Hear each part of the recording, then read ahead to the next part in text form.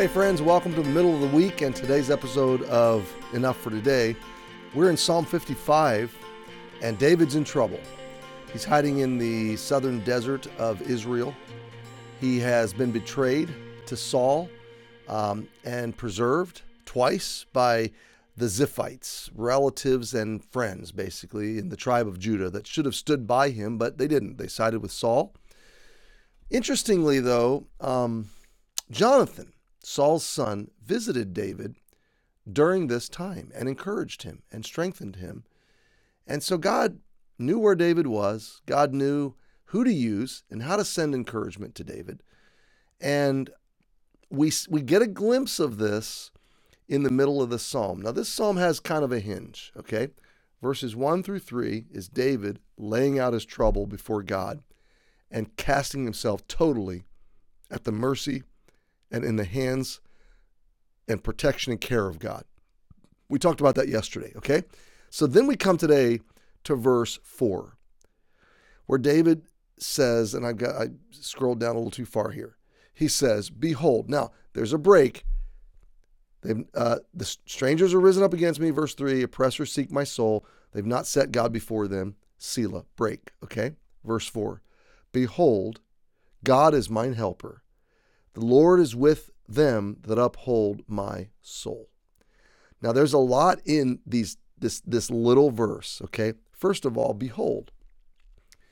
Behold is a wonderful word. It's take your eyes off what you were looking at, take your mind off what it was thinking about, and look at something else. Behold. And I want you to see this. Behold God, okay? Behold God. So this is wonderful, and I just want to give you a simple illustration. I was driving with Dana years ago. We were in Southern California. I was on Topanga Avenue, coming into the northern part of the inland of the valley, near Simi Valley. I was coming up to the freeway to head home up to the high desert. And we were at a red light. There's a 7-Eleven on the corner, and we're waiting, and I'm behind a truck. So as the light turns green, the truck begins to proceed into the intersection. I begin to proceed in the intersection, and my wife says, "Oh, look," and she points to the left. Well, I very quickly turned to the left, and I mean just in a split second, the minute my eyes left that truck, the truck stopped. Traffic in front of the truck stopped, which I couldn't see. Okay, this was a big pickup truck or a truck with a big trailer hitch on it. Anyway, I turned just for a second. We weren't going very fast, but when I turned back, that truck, boom! I mean, I hit that truck and came to an abrupt stop. And I looked at her, and she looked at me and was like, "Oh, I'm so sorry." She knew she distracted me.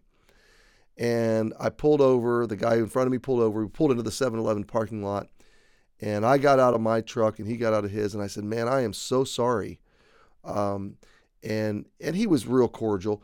And I thought that I had damaged his truck and mine too. And I walked to the middle of those two vehicles. And would you believe that my license plate and his trailer hitch were exactly on the same plane?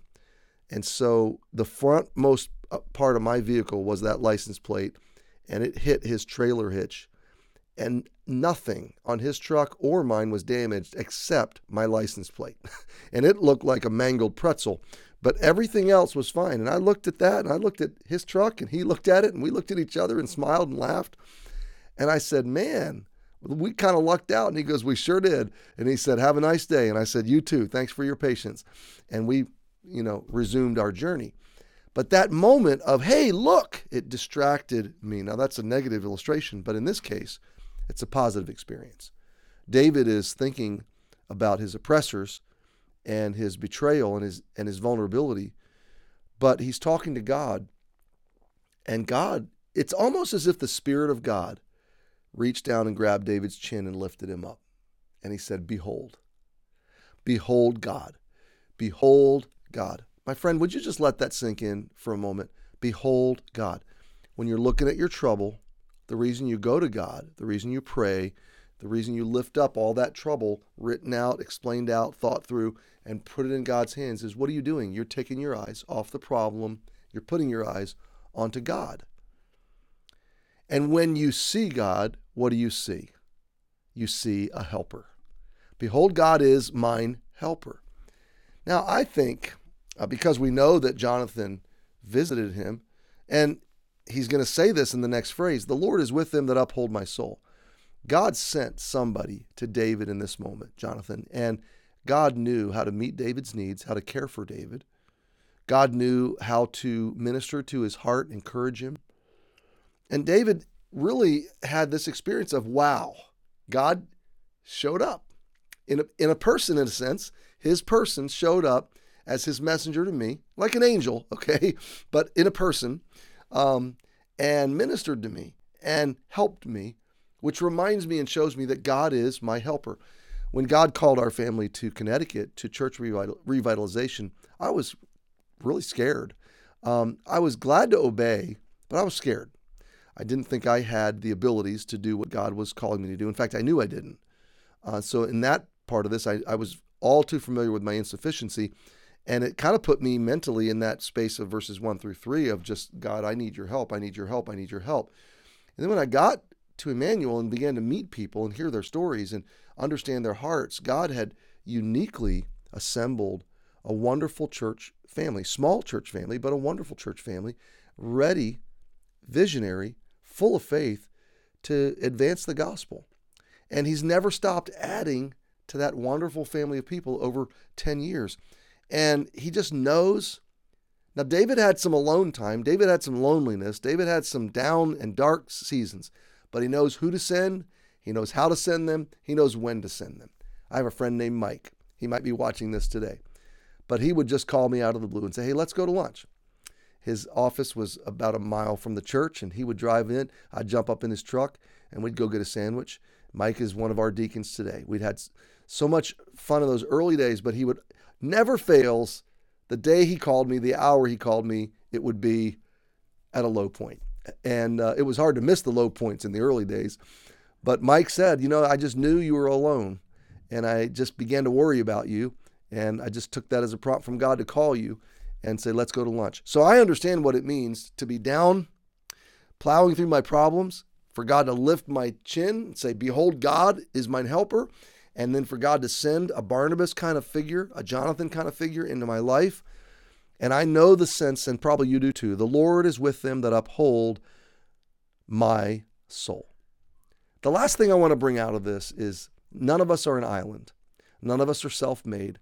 None of us can go this alone. The Christian journey was designed to be done in community. And he's designed for you to receive help from others and others to receive help from you. Just as he sent Barnabas to Saul. And Barnabas, throughout the New Testament, was an encourager, son of consolation, son of comfort. So I have longed in my life and in my journey, whether it's a call, whether it's my personality, whether it's just a burden and a desire God's given me, I want to be better at it. But I've longed to be a Barnabas. I've longed to be an encourager. It's one of the reasons I do Enough for Today. And so many of you that I don't know, I'm just trying to encourage, just trying to breathe life into your soul through the Word of God. But God is with them that uphold David's soul. That's what he's saying. They brought God to him in a sense. He experienced God through them, with them, in them. And I long for that to happen through my influence. And I hope that you long for that to happen in your influence too. Not only can you thank God for those he sends to you, but turn around and be that to somebody today. Be the arms, the voice, the face, the smile, the warmth, the love of God to somebody today. Hey, have a great day. We'll see you tomorrow.